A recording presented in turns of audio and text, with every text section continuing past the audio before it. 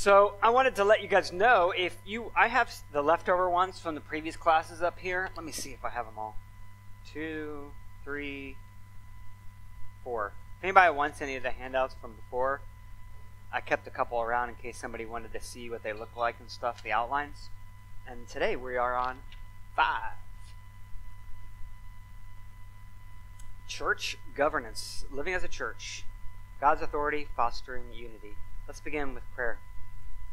God, I pray that you would help us to understand how, how you want your church to be organized for your own glory, for unity in the body. God, we thank you for this morning time that we have, the beautiful sunshine, the chance to gather together.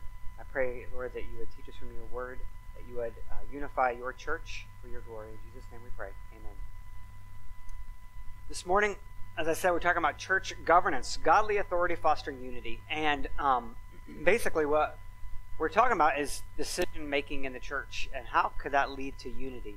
Now, I always recognize whenever we're talking about church membership, when I first meet somebody and talk about where people's different backgrounds come from, that everybody has, just like everybody has a different idea of how a church should look and feel and that kind of thing, and all that.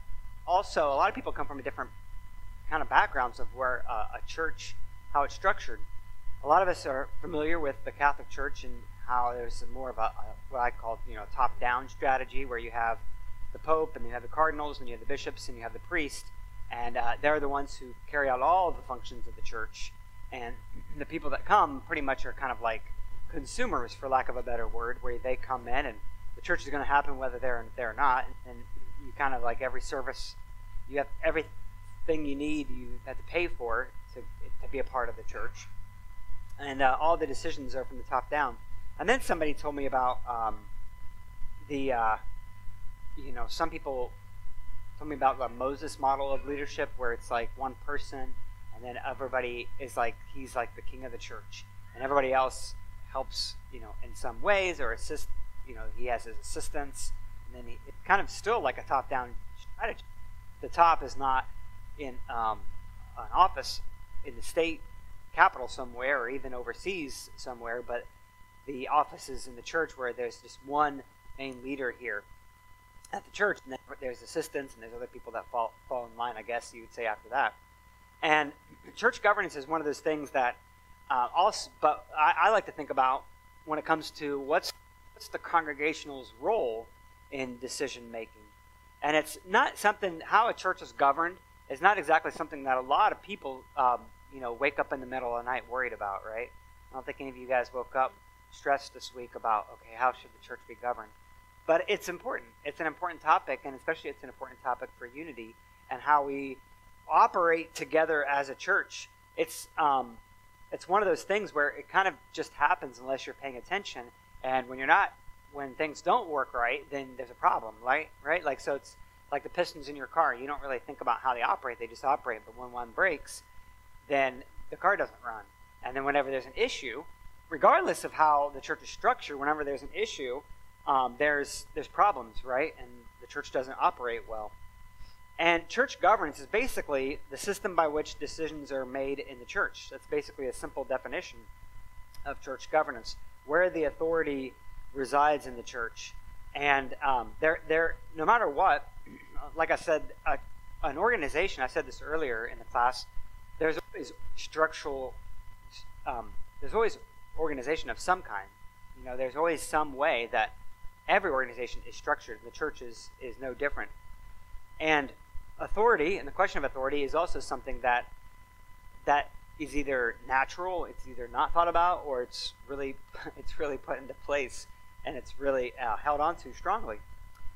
The church governance is important because I said earlier, this is how we want to operate the church, the way God intends the church to operate. And the way God is glorified most is trying to follow his word and the structure of the church. And proper authority should protect and prosper the unity of a church. And so this morning I want to look at the different scriptural offices that the church, that the Bible talks about, and the importance of those things and how those things play out, like what we see in the Bible, what the ideal way is, and maybe even think about a little bit about how it operates here in our church and how we want to see it continue to operate and even go forward. Because, well, we'll get to it in a minute, but you guys know, like, our church, we talk about the organization and the church membership classes, and the fact of the matter is this church is a very new church. Our church has only been around. Somebody asked me yesterday at the party, how long have you guys been here? I get that question a lot sometimes. And how long have y'all been here? And I said, I think 4 years we've been in this space. And that's just kind of how I answer the question. But it's like, and then it's funny because he was like, oh, he was kind of like surprised. I guess that was a short amount of time, but it really is a pretty brief amount of time. Considering I got an email this week from somebody that asked about a marriage certificate in like the 1920s. And they were looking for public records. I wrote back and I said, our church was not around in the 1920s. I was not around. My parents were not around in the 1920s. But the average life cycle of a church is about the same average lifespan of a human being. It's about 80 years is about the average life cycle of a church. And every church has its life cycles. And I would say, as far as our church, especially if you're comparing it to a human being, we're kind of still in the infant, toddler stage, right? We're a pretty relatively new church compared to churches that have been around for 125 years or whatever. And so when our church started, it was myself, my wife, and a small group of people, and God, in His grace, has seen to grow the church. We didn't have the office of elder other than just me until last year, when about a year and a few months ago, when the congregation installed Tom and Frank as our first elders of the church. But when it's just, and before that, I can tell you how I prayed too, was I believed in having spiritual oversight and supervision.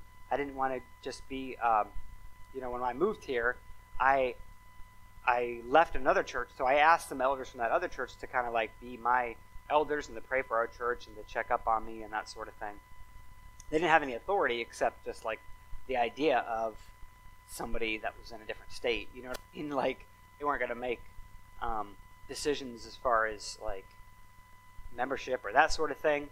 And then when it came to budgets, and when the church started, I was submitting my budget to an organization office in Fort Wayne called Fellowship of Evangelical Churches, and they held all the money, and they I was employed by them. And it wasn't even until last year, I think it was at this time, wasn't it last January, was the first time that we were no longer, I was no longer employed by FEC Ministries. I was employed by River City Church. There's a big change in the life of the church. So when you look at it like that, you could say that our church is only 1 year old, because now we're self-sustaining to a greater degree than we've ever been in the past. And it took, so it kind of was like this game of okay, what do we need to have as far as biblical church offices, and then what does that look like, and how does congregational members, how do they, what's their role, and what's the role of FEC, when it comes to oversight, what was the role of, my role, and all of that stuff was just difficult to navigate, and as we started, but I always wanted to be saying, okay, what does the Bible say about what it should look like when you're structuring a church? So that's kind of like a history of where we got to, and where we're going forward. I even think, like I've told you guys before,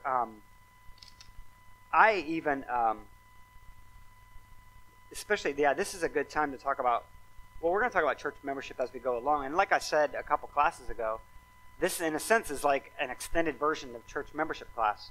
And some of our church membership classes were one session. Some of them were 4 or 5 sessions, 6 sessions one time. And this is kind of like an extended 13-week explanation of how our church functions and how the Bible talks about we should have life together as a church. And there's a church planter who everybody else would always talk about, when you're starting a church, who's coming, how many people are coming, and then I got involved with Acts 29, and their process, they said you cannot be recognized as a member church until you have 40 adult members that are involved, that are giving, that are serving. And I was always hung up on that. I was always well, that's really difficult. And there's actually another guy who was in the same boat that I was, and he had more people, like twice as many people as we had, but he only had like 2 actual members. And he too at the same time was like, well, we have a pretty high bar for membership, so I don't, like, he was in the same position I was when we were talking to the Acts 29 group, saying like, well, I don't know if we'll ever have 40 adult members. And then I think he asked, and they just switched and said, well, if you have 40 people coming. So they just changed the definition and said, well, now you can be accepted because you have 40 people coming. And I kind of just lost touch with that organization, because I was like, well, let's see, we have 28 members now, so we're still not at the 40-member threshold. So according to some organizations, we're not even an operating church yet. You know, we're not a real church in their eyes because we're not accepted as a member church. And so again, that caused a crisis of faith in my mind. Is like, okay, what is a church and how does this look like?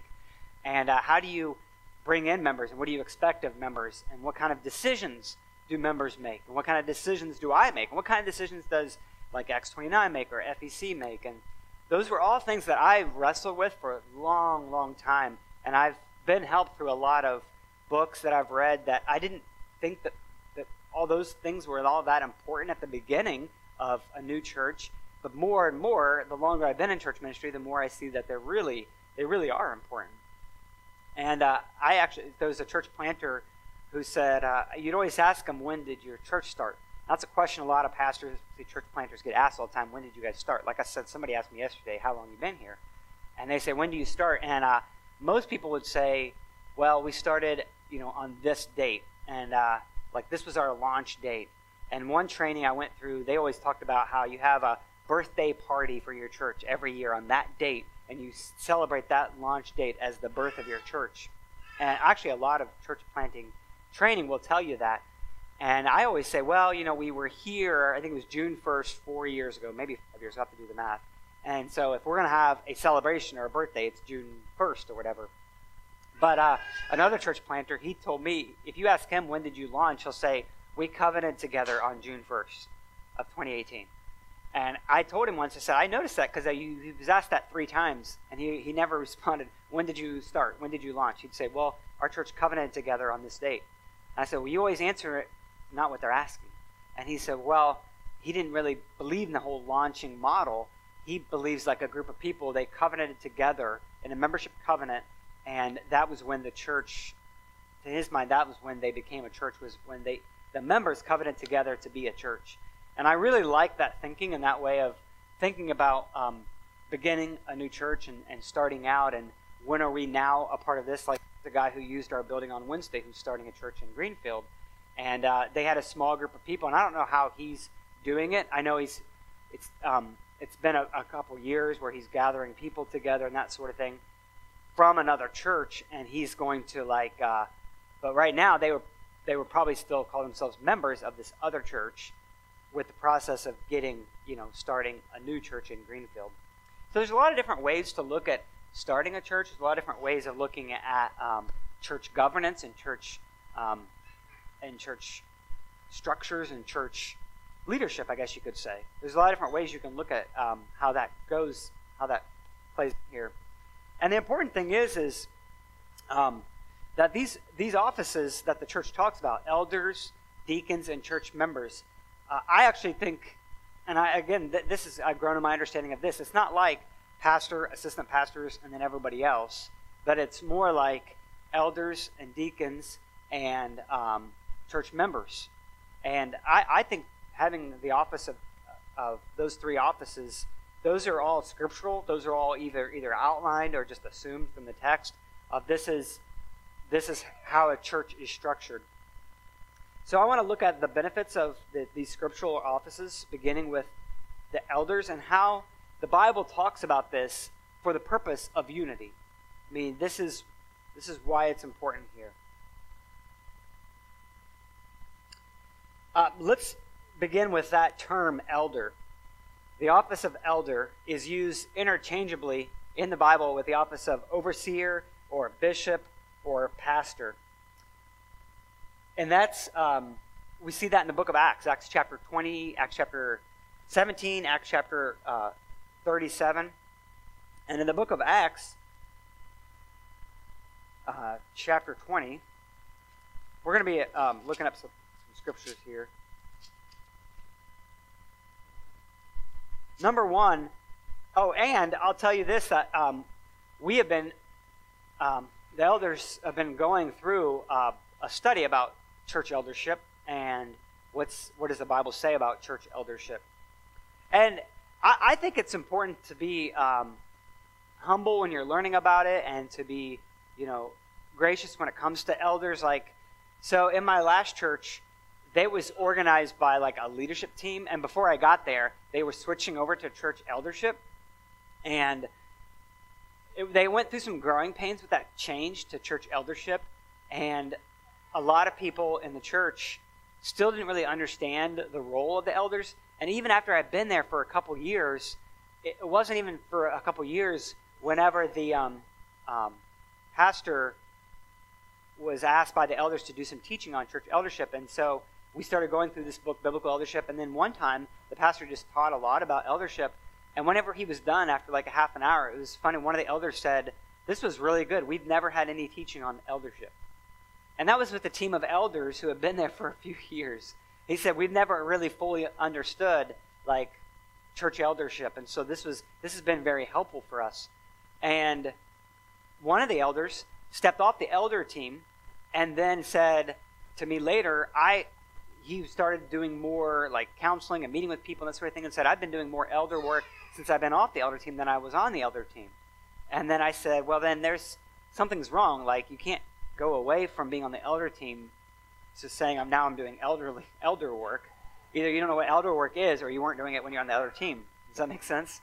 So the church was trying to move in the right direction. This is the point I'm making. The church was trying to move in the right direction, but still there was an idea of either the pastor was the king of the church, or the elders were his assistants, or the elders were this board of directors. And that's not what the church was trying to do. That's not what they were trying to teach. But whenever, especially a church that's been around for any length of time, or when you have people coming from all kinds of walks of life, it's kind of hard to get everybody aligned on the same page. It's hard to turn that ship around, and it took some time. It took some teaching. It took a lot of prayer. And they, by God's grace, when I was there, we were growing in that direction.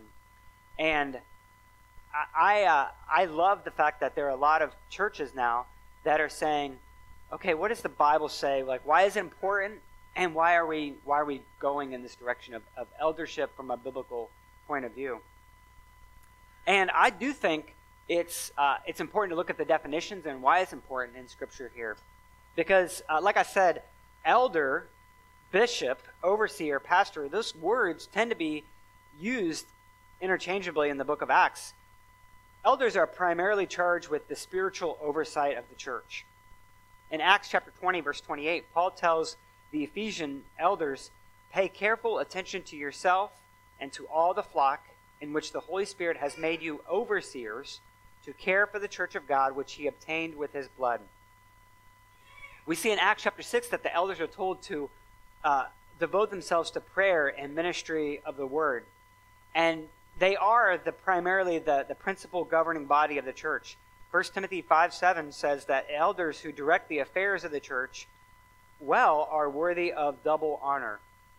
And so elders have that role, that primary role of being that under shepherd, that shepherd of God's flock, but more of an under shepherd because Jesus is the shepherd of the flock. And their goal is to have spiritual oversight and care of the church. So with that background in mind, let me suggest 4 ways that eldership promotes unity. First of all, the elder model of leadership places authority in those most qualified to exercise it.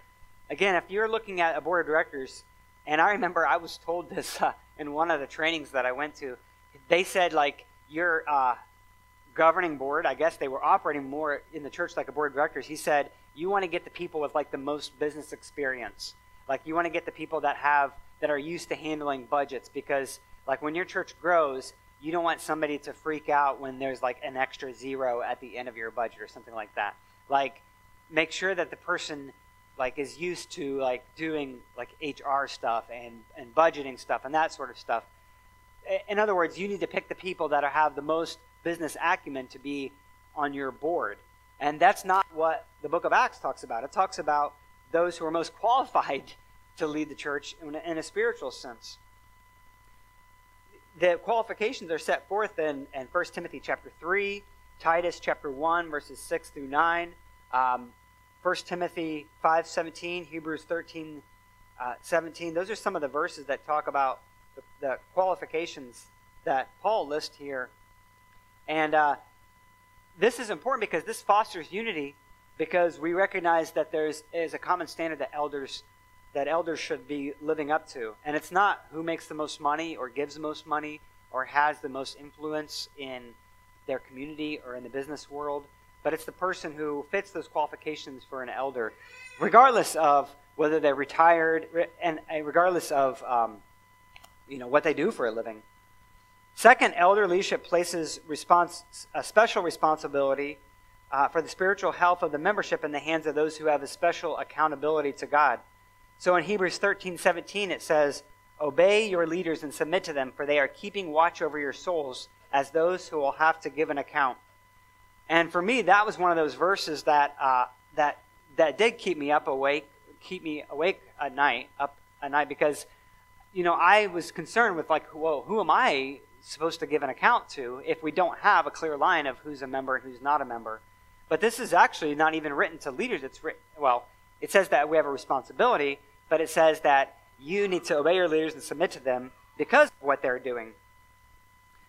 And God holds leaders responsible. God holds members, like it says here, responsible to obey.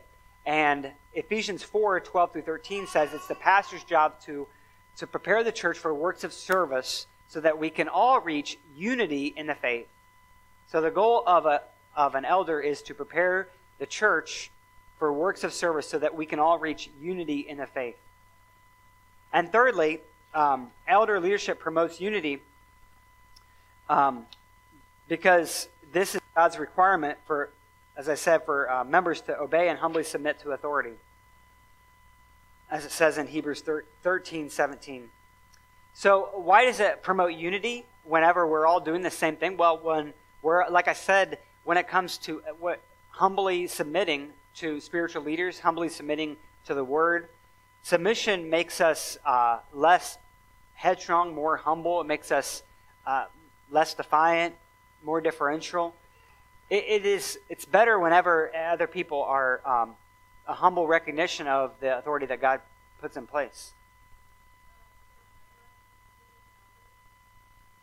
Hierarchy within elders? No. I mean, I think they're not necessarily. But I think there's different roles and there's different... the way the elder team works is there's different strengths and there's different abilities and there's different roles and there's different just natural things where I might know. This happened actually in my last church when I was talking with one of the elders. I was kind of they would naturally defer to what the senior pastor said on a lot of issues because the senior pastor was waiting in that every single day. But the guy I was talking to worked for GE. You know what I mean? So when it comes to decision making, I think when elders are making a decision, they're all on equal footing. And I think that the elder teams too should always have a consensus on decision making. So I don't think you ever come out and say, well, the elder team voted 5-2 on this issue, and the other two, they're wrong. And does that make sense?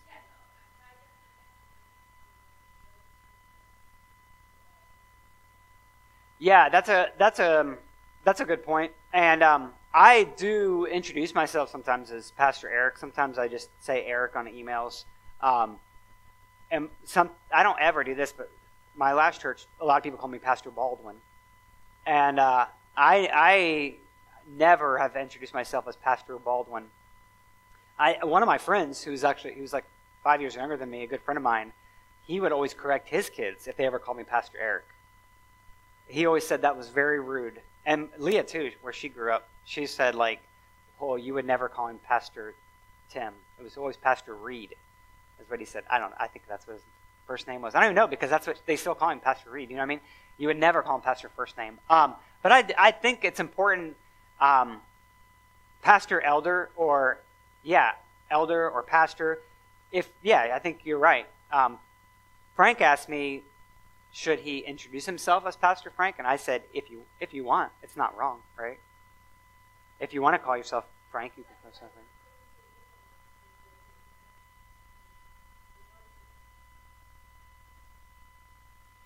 Yeah, I don't put. I never like correct people or tell people because it doesn't. Regardless of title, I think you're right. There is something to be said about how people address you and what they call you, but regardless of title, it's like who you are anyway. Because I have a friend who's he's never introduces himself as pastor, not even in the church. He doesn't say and I don't put a lot of stock in titles per se. You know what I mean? Some people do. Mm-hmm. Right. Yeah. I don't correct people when they call me Pastor Eric. Like if you were to call me Pastor Baldwin or Pastor Eric, I wouldn't say, don't call me that. And the only time when I would rebuke somebody like that is if it was like a little kid or something. And sometimes I do that. I heard a long time ago, I heard Todd Friel say that. He never really cared about being called Mr. Friel until some snot-nosed kid was like, hey, Todd. I'm like, is Mr. Friel to you? And you're right. It's funny talking about that, Mr. last name, because in my last church too, a lot of people would say that's Mr. It was not Mr. Tom, but Mr. Longo to you, to the kids. So that even my friend who was younger than me, he was 30-something, and he would still call Mr. McDaniel. He would call him Mr. last name. Because he grew up, that was Mr. McDaniel. You don't call him Mr. Tim, You don't call him Tim. His name was Mr. McDaniel. And I actually got into that too on accident. I would start to call people older than me in the church Mr. by their last name, And when I used to substitute teach, I saw this happen one time where I had a substitute teacher who thought he was cool and wanted to just go by his first name, and then everybody was disrespectful to him. And then from then on, he's like, okay, it's Mr. Baldwin. You know what I mean? Because I think even as kids, sometimes we're like, oh, we want to be friendly, and you can call me Mr. Frank or whatever. And I'm like, no, it's Mr. Shumkitz to you, What were you going to say, Ben?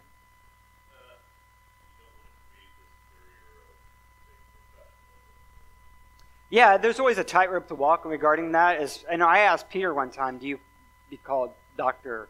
Mitwitty, Dr. Peter, or do you introduce yourself as Pete? Because what do you call Peter or Chris when they come in the door? Nobody's ever called them Dr. Gibbs, right, when they come in? No, they are. Yeah, that counts. They're doctors. They're doctors. And he said, well, they wouldn't introduce themselves in the church as that, but in the office, if they go in to see a patient, that's how they would introduce themselves, as Dr., whether Peter or Dr. Mitwitty, whenever they come into the room. And the kind of the same way, I've known of pastors who have said, I'm Reverend, and that's my understanding when you get ordained or whatever, or it depends on your church structure. There are some people that are Reverend so-and-so and most Reverend or whatever, and I get emails, I may get mails sometimes with Reverend Baldwin on it, but I never introduce myself as Reverend at all. I never put it on anything. If anything, I would say pastor instead of Reverend.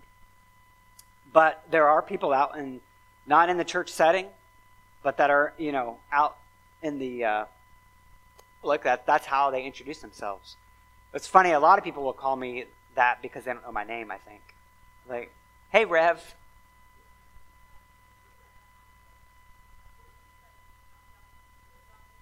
Mm-hmm. Yeah, that's exactly why I do introduce myself as that. Yeah. Yeah. You don't get you a discount by doing that. Right.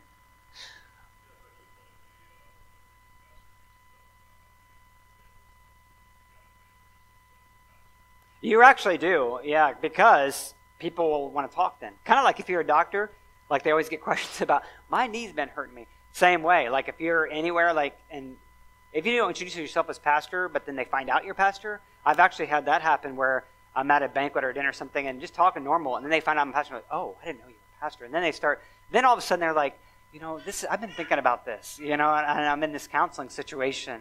And I was like, if they hadn't have known about that, then they wouldn't have addressed me as that. But as a Christian, I should be open to that kind of conversation anyway, right? Tom, Pastor Tom.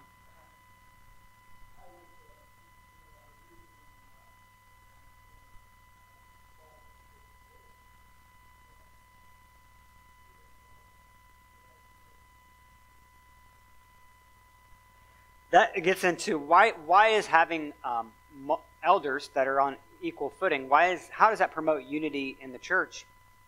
Well, for one, the decisions that are made are collective decisions, rather than by a single elder making a decision and telling everybody else they have to fall in line. In fact, I was talking with a fellow pastor recently where he was involved in a decision, and it was with the church and how the church was going to operate, and it was very, very difficult. He said for the first time that he can remember in the life of the church, they were actually going to present something to the congregation, and they had a split decision on the elder team. And he was trying to mend it, and he was going to the two and saying, like, you guys have to submit to everybody else's decision. And he wanted to present a unified front, and they weren't. In fact, in my last church, I think there were 6 elders at one time, and there were decisions sometimes where one person said, like, I just don't feel comfortable in this. And we didn't do it. It wasn't a 5-1, yeas have it, move forward. It was like, okay, back to prayer, and we're not going to just say the vote was 5-1. And the pastor friend of mine who's going through this right now, he has been like, this has been the most stressful thing he's ever encountered in the church, where it's like there is a split decision and no one wants to budge, and everyone thinks God's word is on their side, and everyone thinks they're in the right.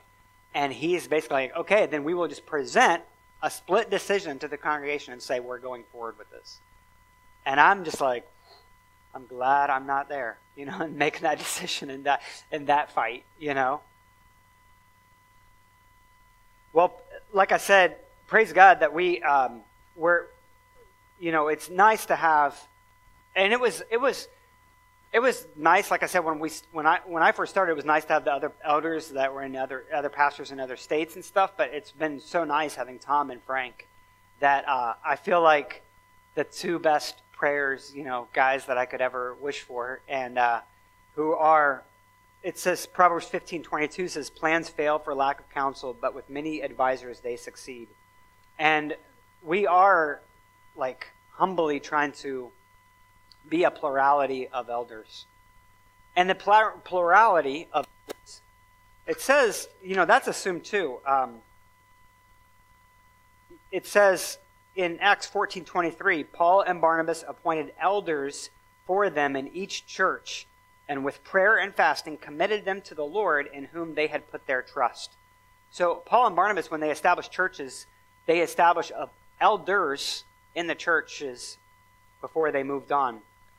One of the benefits, too, is that you have extra people praying, and you also have, it enables the elders to get to know the congregation better, because another elder might know somebody better than I know somebody, and so it's beneficial to be able to invest in relationships in the church when it's spread out among different people.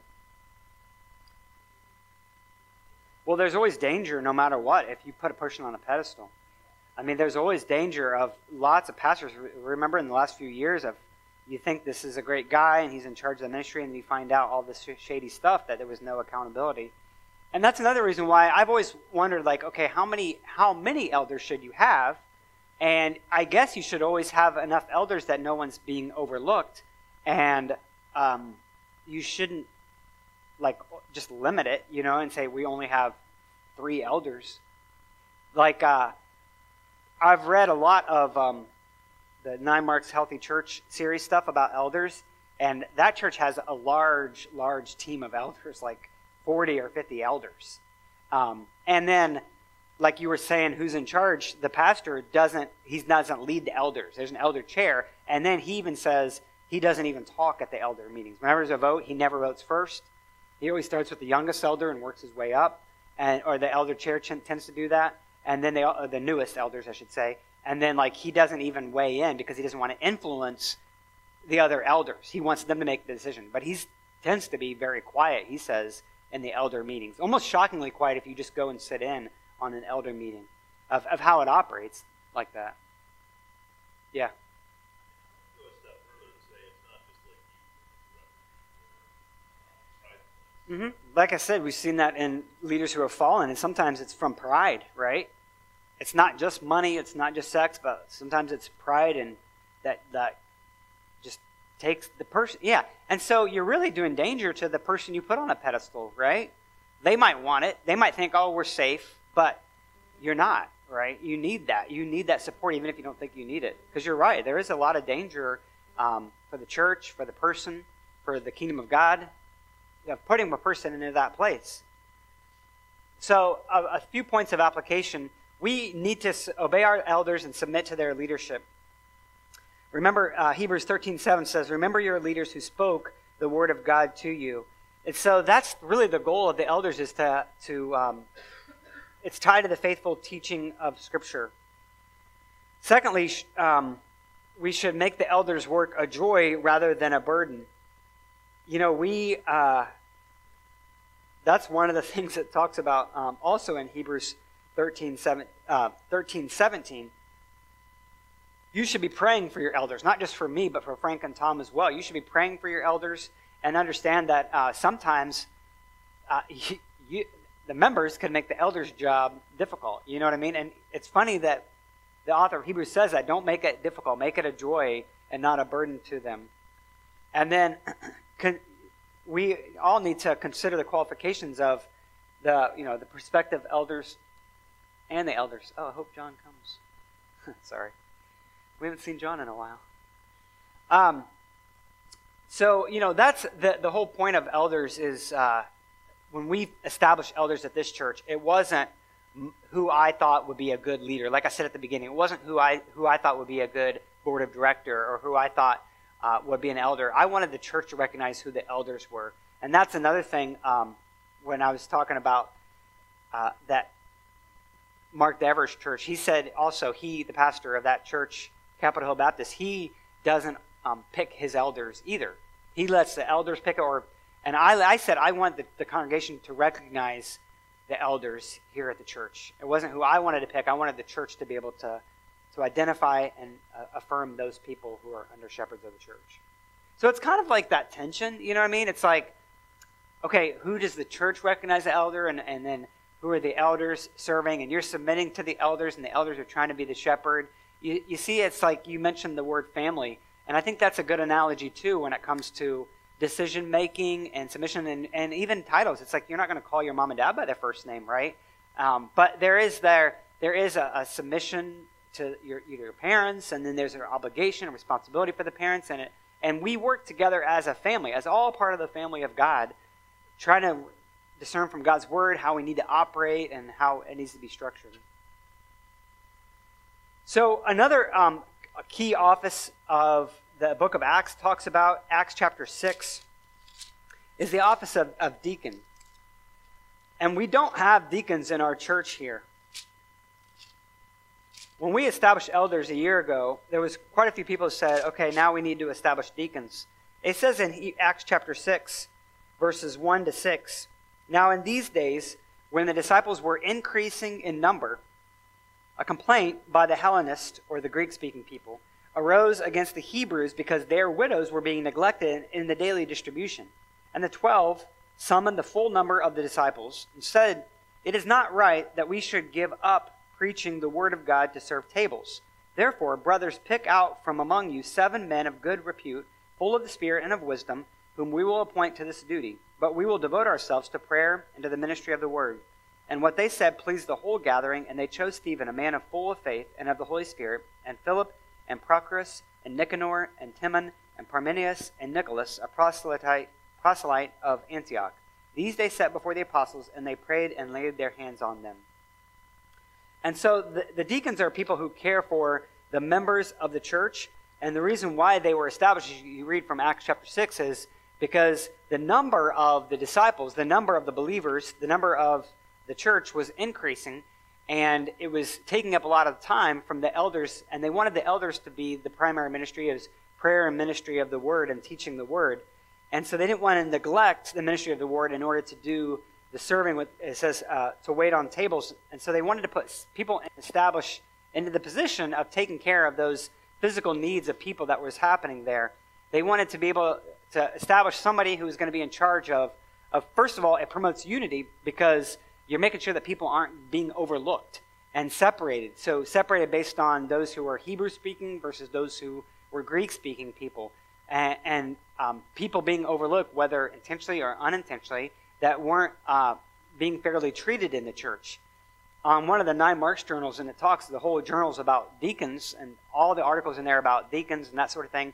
On the cover, it has a picture of shock absorbers. And I think that's a good image for what deacons do in the church is absorb shocks. They promote the unity because sometimes the elders don't realize that there are people being overlooked or mistreated, or, they don't realize that there was a need not being fulfilled.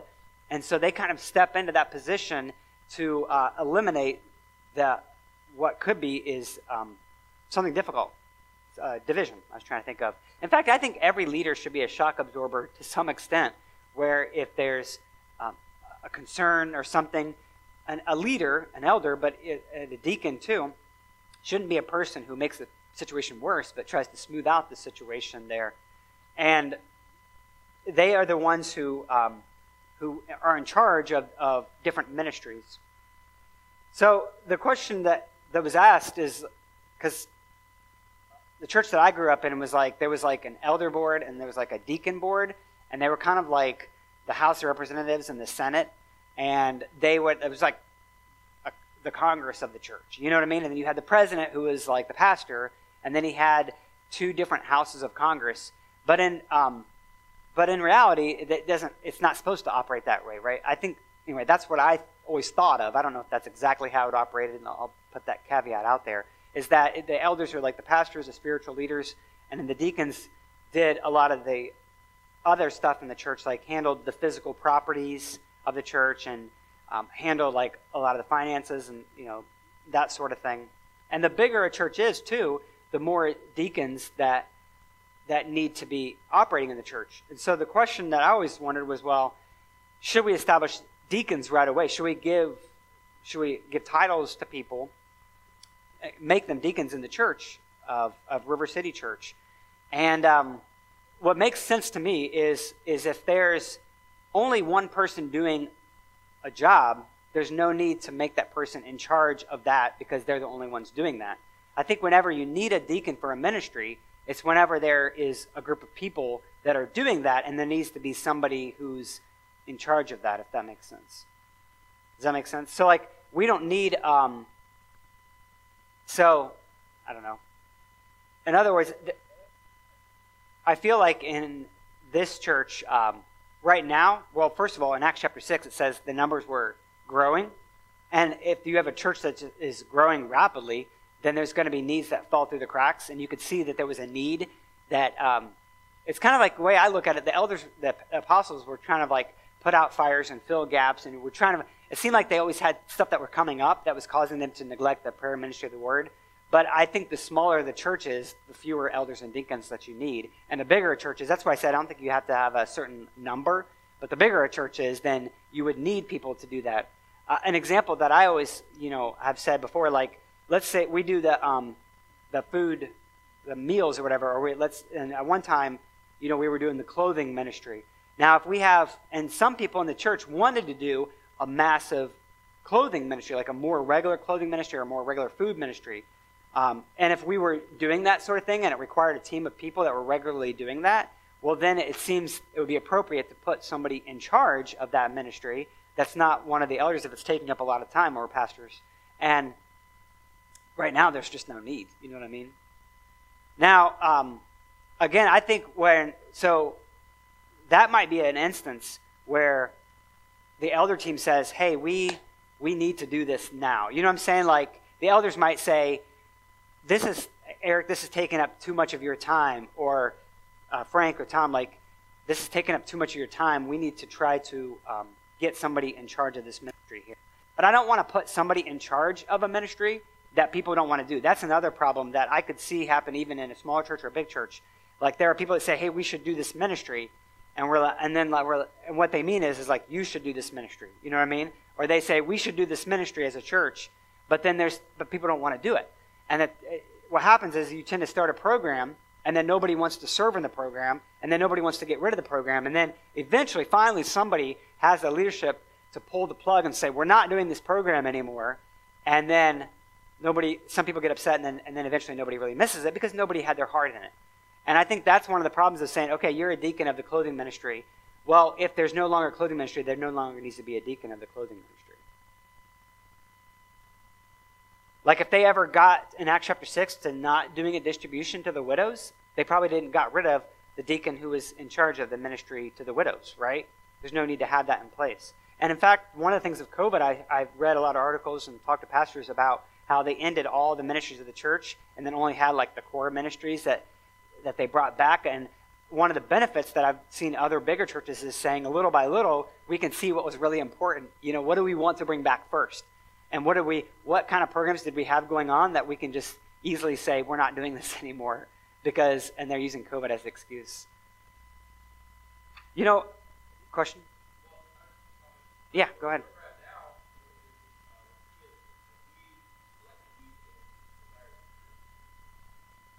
That's a good point. Except that's also, I love that Frank teaches the catechism because there are some traditions, I think there's some Presbyterian and Reformed Baptist traditions that say like, that's written down that one of the jobs of the elders is to instruct the kids. And so like I love that Frank as the elder is doing that, like teaching catechism to the kids.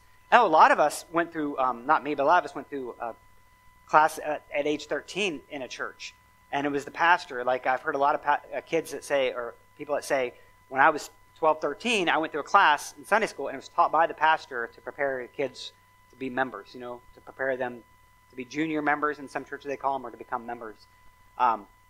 So that's also a role of the elders too, but the oversight and the assistance in that is really good. There was one time there was somebody that was a member of our church who's no longer a member, and they wanted to take on the responsibility of being in charge of physical properties, like in charge of organizing, cleaning, and anything else that would come with the church here. That person ended up moving away, but I was going to, the kids are all looking out the window, so that I'm sure they're done. So I was going to try to teach this person to become a deacon, and that's the role he wanted to be, he wanted to serve in that way. And he's like, I'm going to come regularly to every week and make sure that things are in order and that sort of thing. And I thought that was really great, and then he ended up moving away. So let's real quickly end here with congregational authority and how that helps the unity of the church. And I've said this before, the importance of church membership. Basically, let me see. Why don't we just end right now? We're going to end right now, and then we'll pick it up next week here with the congregation and then balancing elder leadership and congregationalism. And who has the final say? I've mentioned this before. Really, I mentioned this before when we were talking about gospel unity and preaching the gospel. A lot of times when they're giving instructions to the church, they say, tell it to the church. When there's a discipline issue, tell it to the church. And there's a lot of assumptions that there's a gathered church that's making decisions, and it's not tell it to the elders or tell it to the bishop of Antioch or any kind of that sort of thing. But there's a lot of words when he's talking about in 1 Corinthians, talking about how a church operates.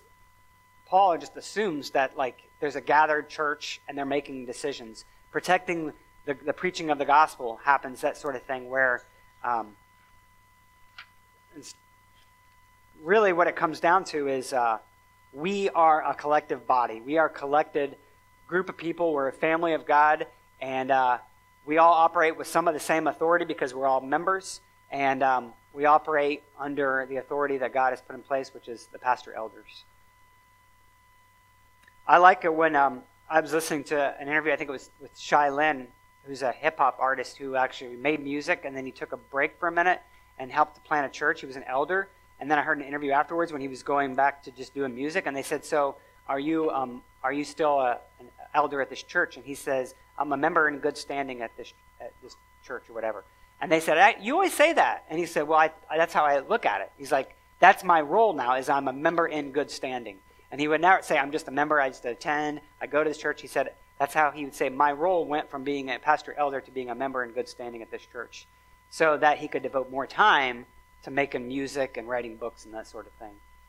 And that's how I want everybody to realize the value of membership and the value of your role, because you still have a role even if you're not an elder or you're not a deacon. We're all still part of God's family. Pastor Tom, you want to close us in prayer? You have some scripture for us?